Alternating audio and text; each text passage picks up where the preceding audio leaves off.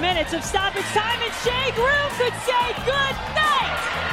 Houston, add some insurance. The beautiful game is our game. Debinha's shot is also furiously in the back of the net. Welcome to Attacking Third, alongside Sandra Herrera, CBS Sports soccer writer and NWSL analyst. I'm Lisa Roman, former Division I soccer player and NWSL analyst. We are your hosts from the CBS Sports Podcast Network. I'm just lobbing it.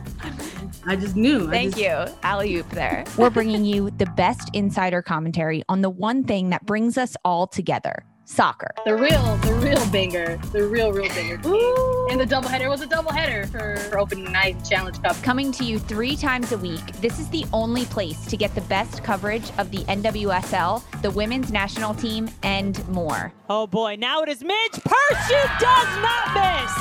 From match previews and recaps. Of these 3 matches, which one do you have circled? Which one stands out the most of the remaining 3? Sandra, what kind of question is that? The Cascadia rivalry, Portland versus OL Reign, to in-depth game analysis.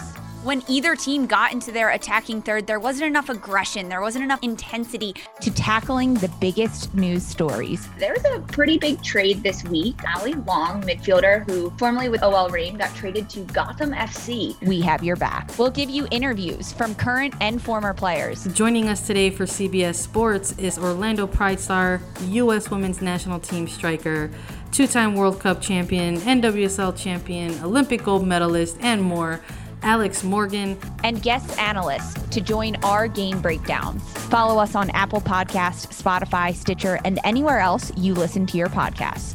This is Attacking Third.